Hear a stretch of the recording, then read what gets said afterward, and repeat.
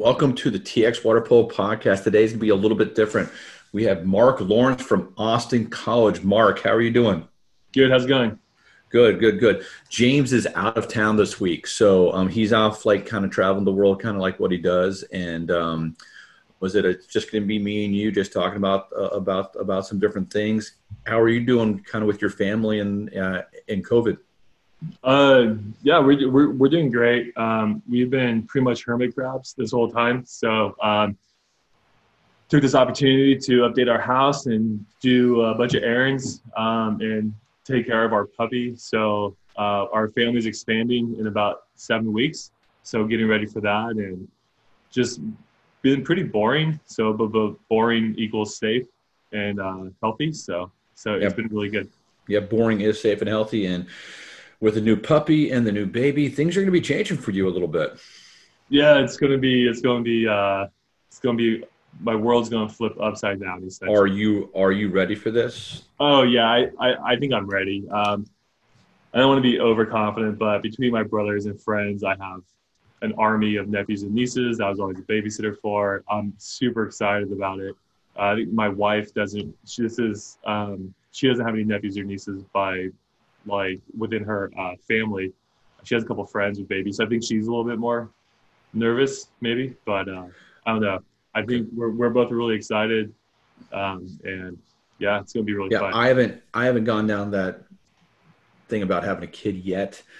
My wife and I are still kind of going back and forth, but it's one of those things where everybody says you're not quite ready until you actually have it. You don't really know what you're doing. So, Absolutely, I feel like I'm gonna be full of confidence and ready to go from my experience as like the favorite uncle, and then it's gonna show up, and I'll have no idea what to do and figure it out on the fly a little bit. But we're really excited. So okay, all right. Well, good luck with that. I mean, and was it now off to the water polo stuff? I mean, yep. we're just going to jump right in. Austin College is postponing the men's season. Yeah, tell us a little bit about that. Yeah, so it's really consistent with what we've done with all of our fall sports. So going into the fall, say roughly like a month ago, we came up with the idea that, not the idea, but the plan that everyone's going to follow their specific conference. But we got to a point where all the sports on campus had been postponed for the fall, and we were the only sport left. So I sat down with our athletic director, who eventually sat down with our school president, and we all were in agreement that with the landscape of the nation right now and all the other programs within our sport being postponed as well, we have to really look at the safety of our athletes first. And since we're so geographically isolated, we have to fly everywhere. So it's not just being on the plane, but it's going through the airport. It's being exposed to people, at the terminal, at the check-in, on the aircraft, at the car rentals. So it's just the school made the choice that out of safety for the athletes will postpone the season, which I think we all kind of saw coming. But at the same time, what's great that I've explained to our guys is that like the key word is postponed and not canceled. We've also agreed as a school that if there's a season to be had this winter or spring and it's going to be safe for the athletes, that we are going to participate. So we're still really excited for this academic year and what some of the goals can be. So I mean, are the students going back in person to Austin College later this month? Or I they guess are. yeah, in August. So all the athletes at Austin College, they have a choice to study remote for the fall semester, or be in person on campus.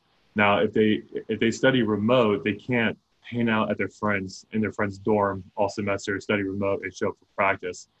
You're all in for campus, or you're all in uh, remote.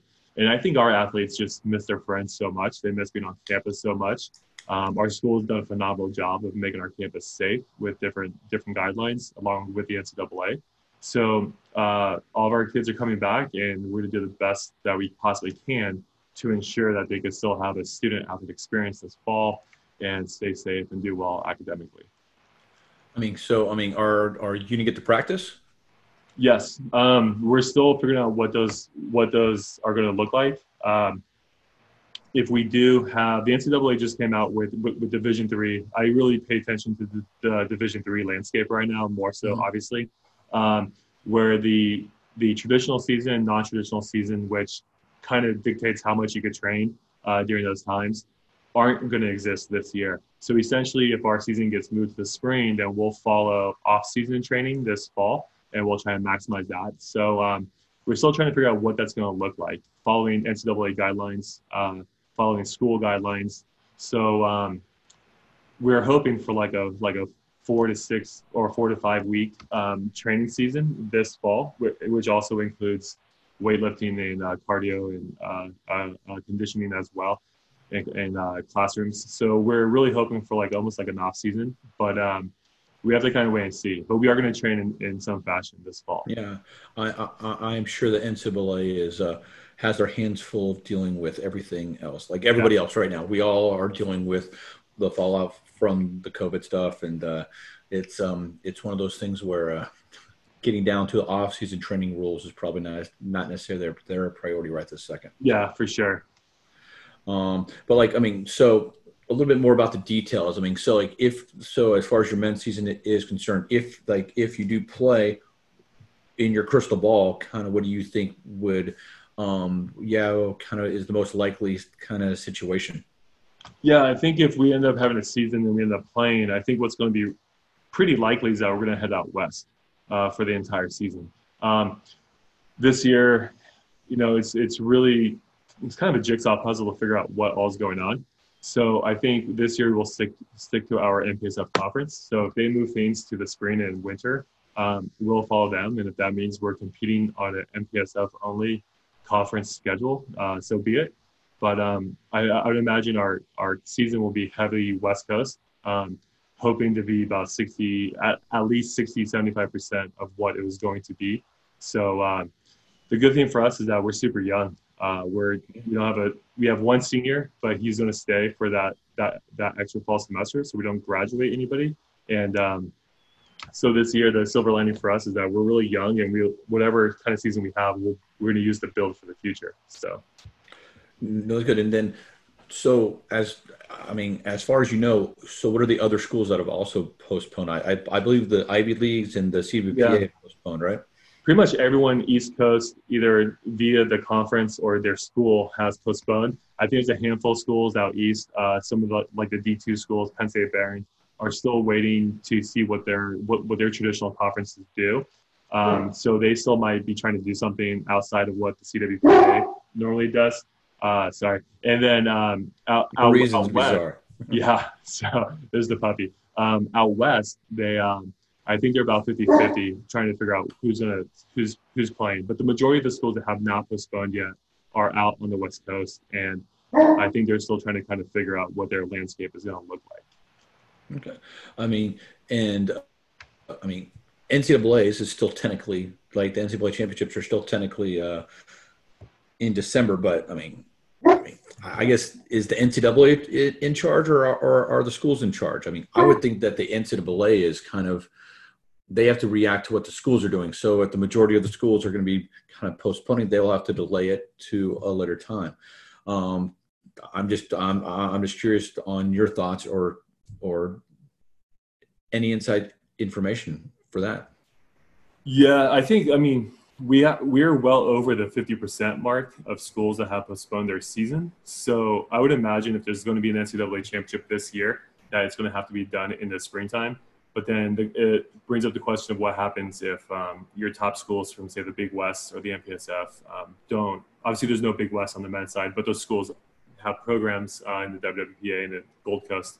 So it comes down to what the top programs are going to be doing as well. I think realistically this year you're going to see a season where if different conferences are doing different things on different timelines, that you're going to play a season where your conference championship is going to be like your NCAA championship for this year. So your conference championship will be the end-all, be-all. And I think it's going to be really tough, and what we have to figure out. And that's my guess, and simply because what, say, the MPSF does when they overlap men and women's for those coaches who do both sports might be different than what the CWPA or the Gold Coast does with what might be easiest for those programs that have single coaches. So, my guess is that it's going to be all about your conference championship this year. And but I think you're right. If the majority of the schools are being postponed, I think championships will be as well. it'd be challenging to have the championships of only 8 or 12 teams playing in the fall. A lot of it's just guesswork right now. And kind of the rules are today, it's going to be different tomorrow, and then you're going to have to reevaluate next week again. So it's just kind of how it is. But there is the NCAA waiver, which can you explain that a little bit? So as far as the athletes that this is, I guess this is specifically for the men's season. Correct. Yeah. All the women from the spring got the NCAA waiver. So they got to play a partial season, but they'll get that season back. For the men, essentially, as I understand it, for the Division III level, if we play less than 50% of our season due to COVID, then we are going to get a waiver for those athletes. So essentially, the NCAA rule is you have 21 play dates to play as many competitions as you want. So the amount of games don't really matter. It's all about the actual play dates. If we play 10 or less play dates, then our guys should be eligible for a waiver to where they could carry that on to during grad school or whatever they choose to do with that. So that's our understanding of the waiver right now. But if the NCAA pushes the whole season to the spring across the country, that might change on how that waiver works. So right now it's more of a school-to-school, while there's who are being impacted with COVID. So just talking about some other schools, and we talked about this kind of before we started recording. The ASU men's and women's swim team, they decided to redshirt everybody this year. Thoughts on that? I mean, I just thought that was very unique and kind of creative too. Yeah, I mean, I think it depends on where you are as a school, right? What you can provide your student athletes, the resources, academically and athletically both. I used to work at ASU. I had a really brief stint there as a team manager under Todd, and it was an awesome experience. But I saw firsthand that school has everything to offer. So they have so many different grad school programs to where if those athletes are eligible for the waiver or just using their redshirt year and they stay for grad school, that school provides so much. So I think a school like that idea is pretty smart, pretty great. If you have a scholarship funds and like flexibility to do so, awesome. I think a school like Austin College, a Division III school that might not have a lot of grad school programs, I'm not sure a smaller university that's Division I, that would be the best avenue. But I think every school is different in what you provide your student athletes. So I just thought it was creative and kind of different. And you're our resident college coach, so I figured I'd ask you about it a little bit. But I mean, obviously, there's some parallels between this past spring, what your women went through, and what your men are about to go through. So, I mean, obviously, you're just tell us a little bit about the girls' season and kind of how that ended up. I mean, your girls ended up kind of doing really well for that first conference weekend, and obviously there was the the virtual championships later on. So I thought y'all did great. Just tell us kind of your thoughts on it. I thought the women did a fantastic job. Like, they did a great job. From an outsider's perspective, there's things that we did with our planning that people wouldn't know. So I think, as I explained that, it makes a little bit more sense to why I think they did a phenomenal job. But our goal, projecting the season to be normal, schedule-wise, timeline-wise, prior to COVID, we wanted to throw our girls to the fire early on in the season. So we went to Brown, and we literally had 4 team practices because of the new Division III rules. We did a lot during the fall by choice to implement style of play, philosophies, things like that. So we only really had 4 days of team practices, and then we went to Brown and played five great programs, 4 Division I's, and I thought the girls did amazing for not being in full shape, working on like team chemistry, X, Y, and Z. They played really well. And then we did the same thing in California. We went out to California a month later when we were in shape, and I thought the girls played really well against great competition. But that was the goal. Like, we didn't care what their record was after those 2 trips. We wanted to get better. We wanted to challenge ourselves and just ignore what the record was and play a really tough schedule. So then we went into conference and we got to see like the fruits of that labor, and we got to see what the result of that was. And we had a phenomenal conference weekend. We went 4-0. Our goal differential was over 40 goals for the entire weekend. And we have some very good players and coaches in our conference. So it wasn't so much how the other teams were. It was more so how well we played.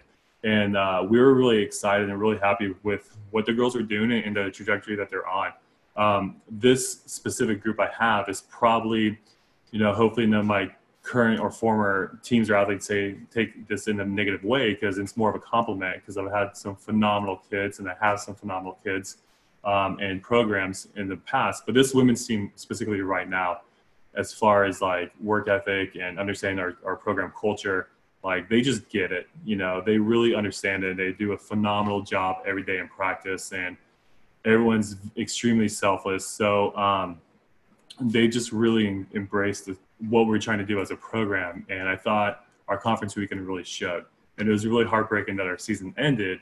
But up until that point, I thought we were having a really great season. So, no, I mean, just from an outsider kind of looking in, I was looking forward to seeing you guys just whoop up and go undefeated and go out and compete and possibly win the Division III national championship. So yeah, I think that's our goal, is to build up towards where those SCIAC schools are. So like we look at like Cal, for the women's side, Cal Lu, CMS, Pomona, Whittier, and the whole conference is good. So we're trying to catch those programs, and I think we're on the right path. One thing we're really proud of that I don't think got talked about, I think it got lost in COVID a little bit with everything going on. Our women's team had the most amount of academic honors for Division III in the entire country, and then for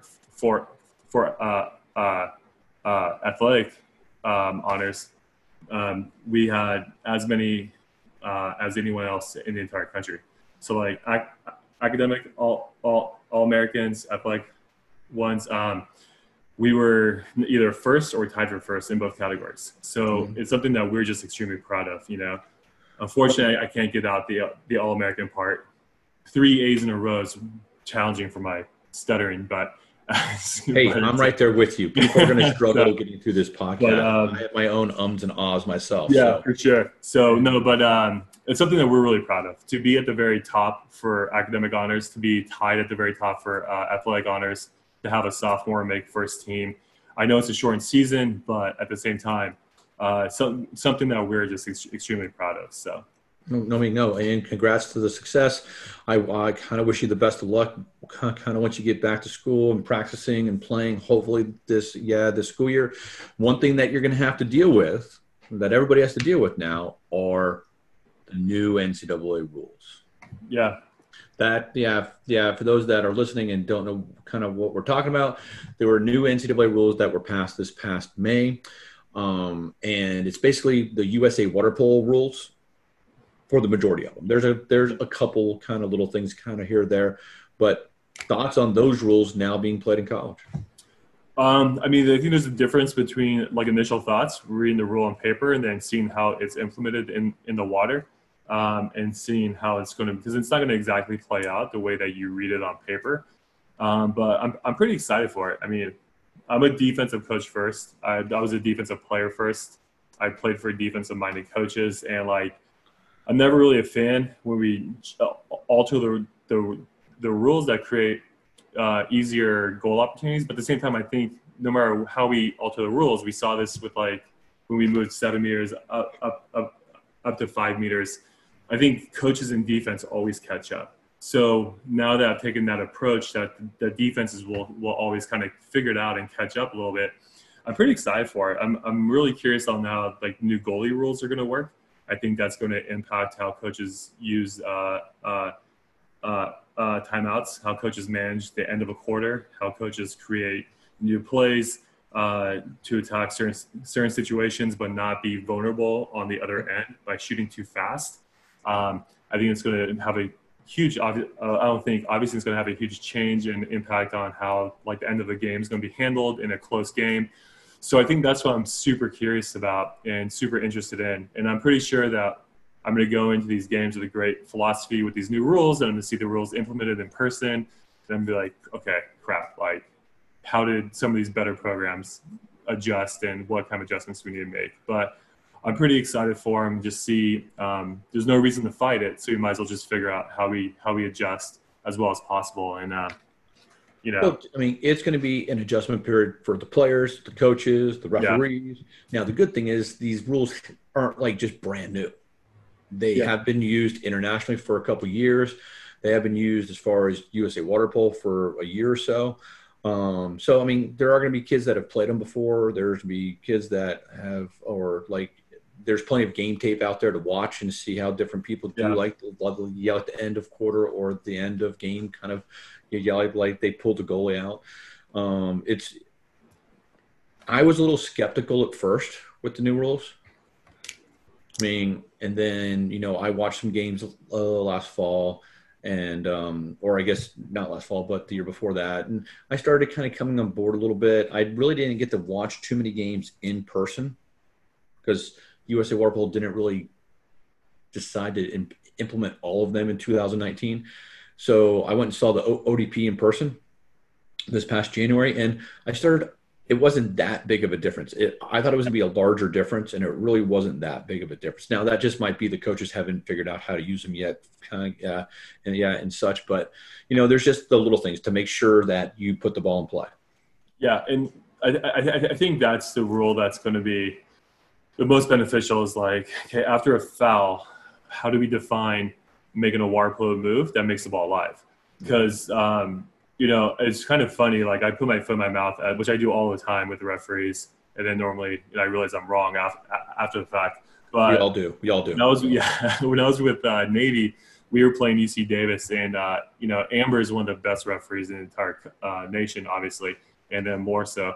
And she and I had a great conversation after our game about what signifies making a ball live after a foul. What kind of arm motion, wrist motion, things of that nature. But it seems like every referee has a different kind of perspective of it. So I think now with the new rule, that's going to be more streamlined, which is going to be great because I can tell you what we experienced in the Midwest this spring with our women's team was not the same as what we experienced with them out in California as far as that specific rule. So I think clarification on that's going to be really great. And a lot of the coaches quite know that went overseas, a year or two ago when FINA first adopted some of these rules.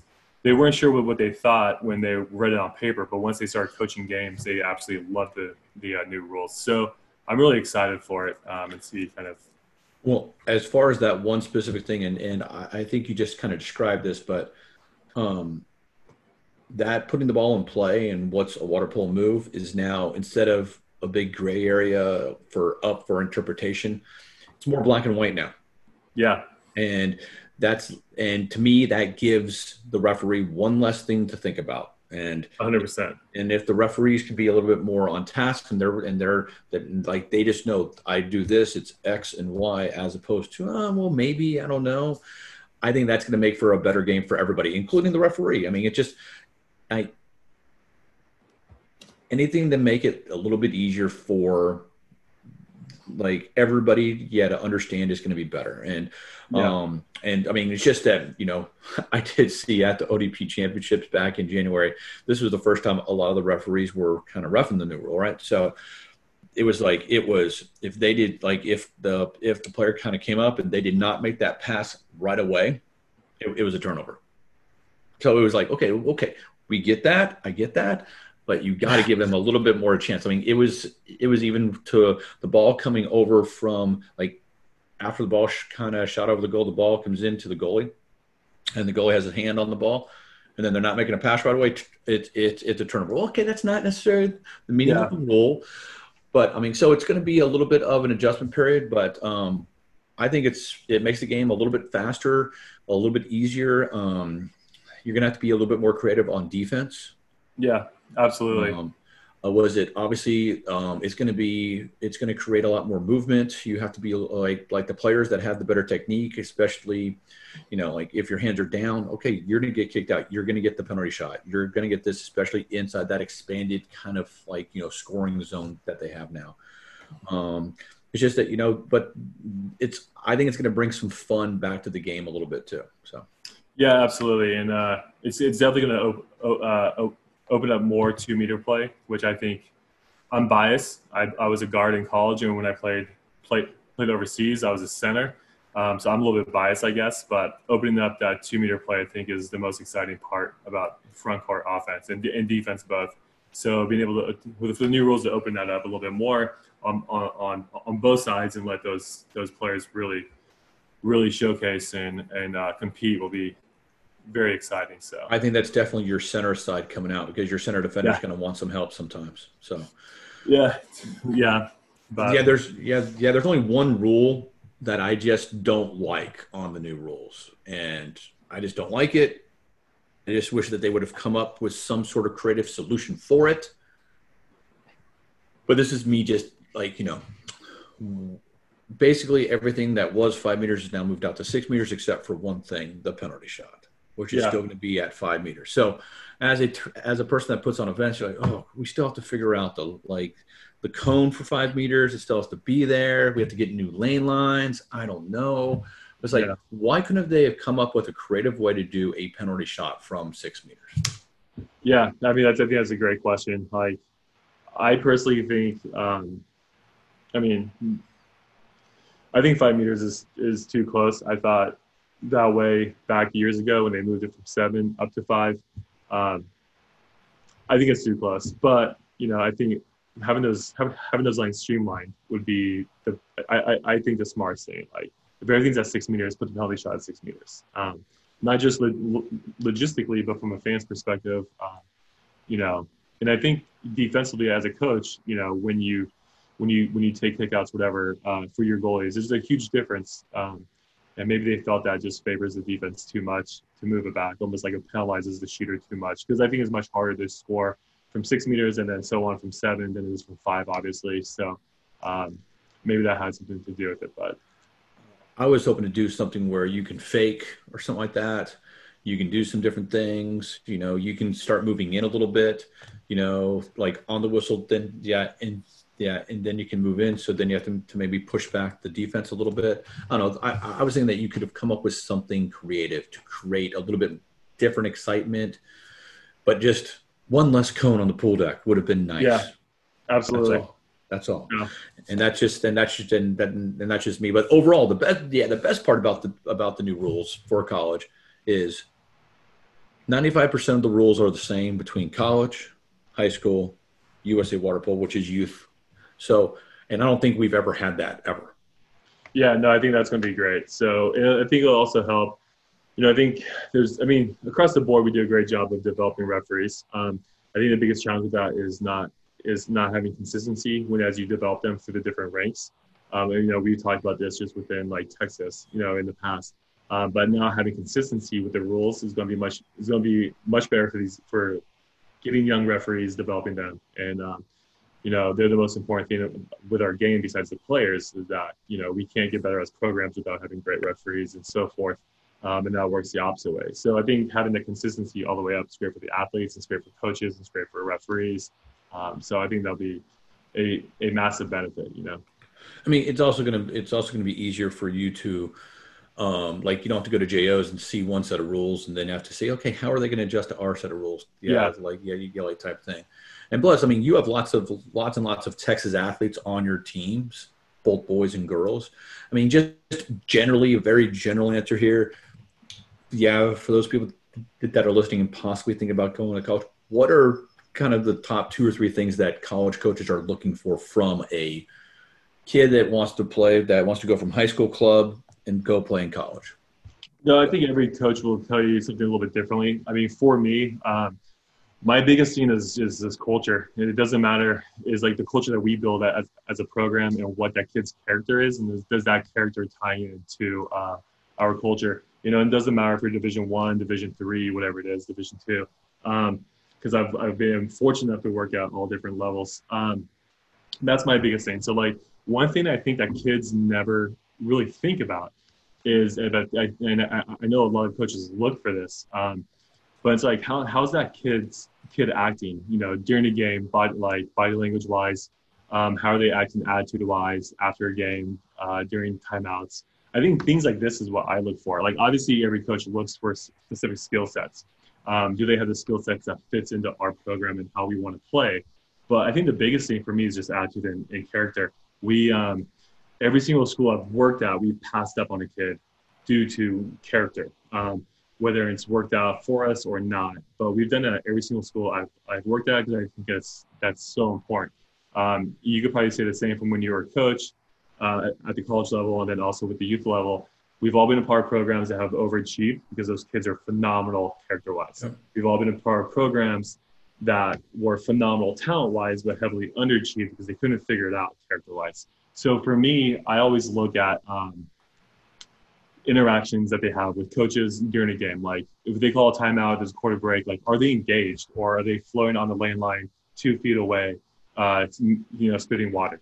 After a call that they don't like, good or bad, like what's their body language like? Are they winning and losing with class?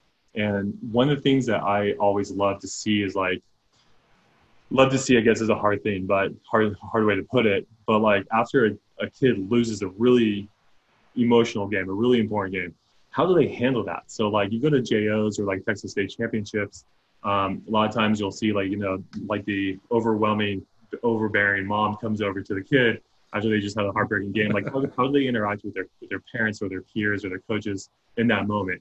Are they kind of losing the class? Are they, because it's okay to be heartbroken. It's okay to be upset. But how you channel that emotion, I think, is something that I learned from one of the coaches who I really look up to. That's a point that we watch.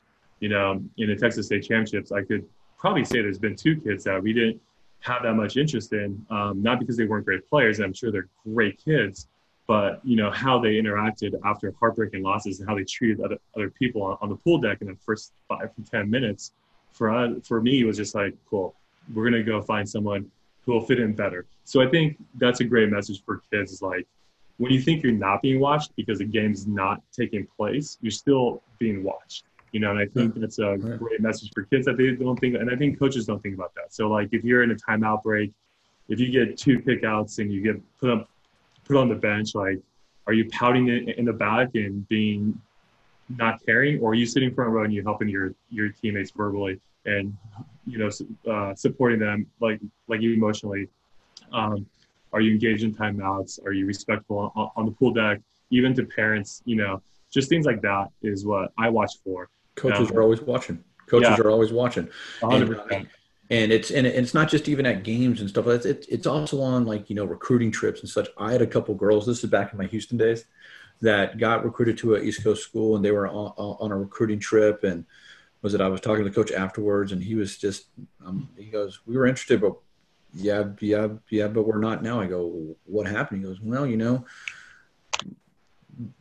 I don't know what happened. They must have had a good time the night before, but then they came out to watch practice the next day, and they just sat up in the bleachers and slept."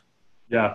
So if they can't fake it and get through that, I don't really want them. I go, yeah. I mean, I think sometimes the prospective athlete is saying, well, I'm going to see if I like this school. Well, you know what? On that recruiting trip, they're also seeing if they like you or not too. 100%. And I try and tell kids that like you're evaluating us if we're a good fit for you, but we're doing the same to you as a program. And like this was a little bit more minor, but our first year playing here, we had 2 athletes who came in, and when they were literally here having meetings with like academic reps, myself, players, like Q&A, we were literally having a one-way conversation while they're just on their phones texting friends and also like doing whatever they're doing. And it's like, cool, like I don't want to waste your time, you don't want to waste my time, like thank you. So it's like I think kids sometimes forget that they're always being watched, even at competitions like I was talking about. And I think a lot of times they forget that we're trying to figure out who's going to fit for us, because we might only bring in 4 or 5 kids, and even at a smaller school like Austin College, but we're still selecting from 15 kids who want to be here, So I think those things are really important, and you don't have to be perfect, right? Just be yourself, and hopefully being yourself is also being genuine. Yeah, I mean, it's about finding the best fit. Yeah. not just because it's the best water polo program or whatever. No, you got to find where you feel comfortable with. Yeah. And that's not just the athlete, but it's also, you got to bring in people that you feel comfortable with as a coach. And I mean, and I cannot agree with you more as far as the chemistry is concerned, the intangibles, because those things add up and they are going to be big, big, big. And I mean, and as far as in the pool play is concerned, the one thing that I tell all the athletes, besides all the other stuff that you just mentioned, is you better swim hard on offense and defense, and you better know how to play defense. Because if you can't, you're not going to play in college, period. 100%. And I go, you better be like, I mean, it's like, well, I only do center defense. No, you don't. You better know how to guard, like kind of come over your hips and swim with the driver, or kind of know how to do a 24 split, or know how to do a 4-5 drop, or whatever. And you better have that head on a swivel and listening. So, and that starts whenever you're 12. Yeah. And there's always those kids that all they care about is scoring goals. Well, you know what? There's 1,000 of you people out there that know how to score goals. Okay. But who can swim hard and play defense? Those win water polo games. Yeah, 100%. And like, we've had this conversation about kids, like a couple specific kids in Texas, not necessarily that were coming to Austin College, but, we were watching them play and seeing where they might end up, and maybe why they didn't go to one school, and why maybe they dropped to like a different school in their mind. But I think a lot of times is those things that like coaches look for. And it's like, if you're a defensive center, like, are you sprinting from 2 to 2? Like, are you driving that center? Are you only working hard in one aspect of the game because that's your favorite?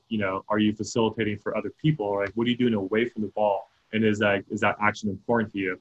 And I think those are like a lot of things that like kids and sometimes coaches don't even think about, but college coaches look for. Like, we need six people in the water at all times are going to sprint up and down and play fast and play hard, and not fall asleep and not care about one thing. We'd rather have, I don't want to say rather have, I guess, but it's always great to have 6 people who could create and facilitate and work hard together in the water versus one person who's just good at shooting the ball hard and that's it. And we've had some great conversations about that, comparing maybe 2 teammates.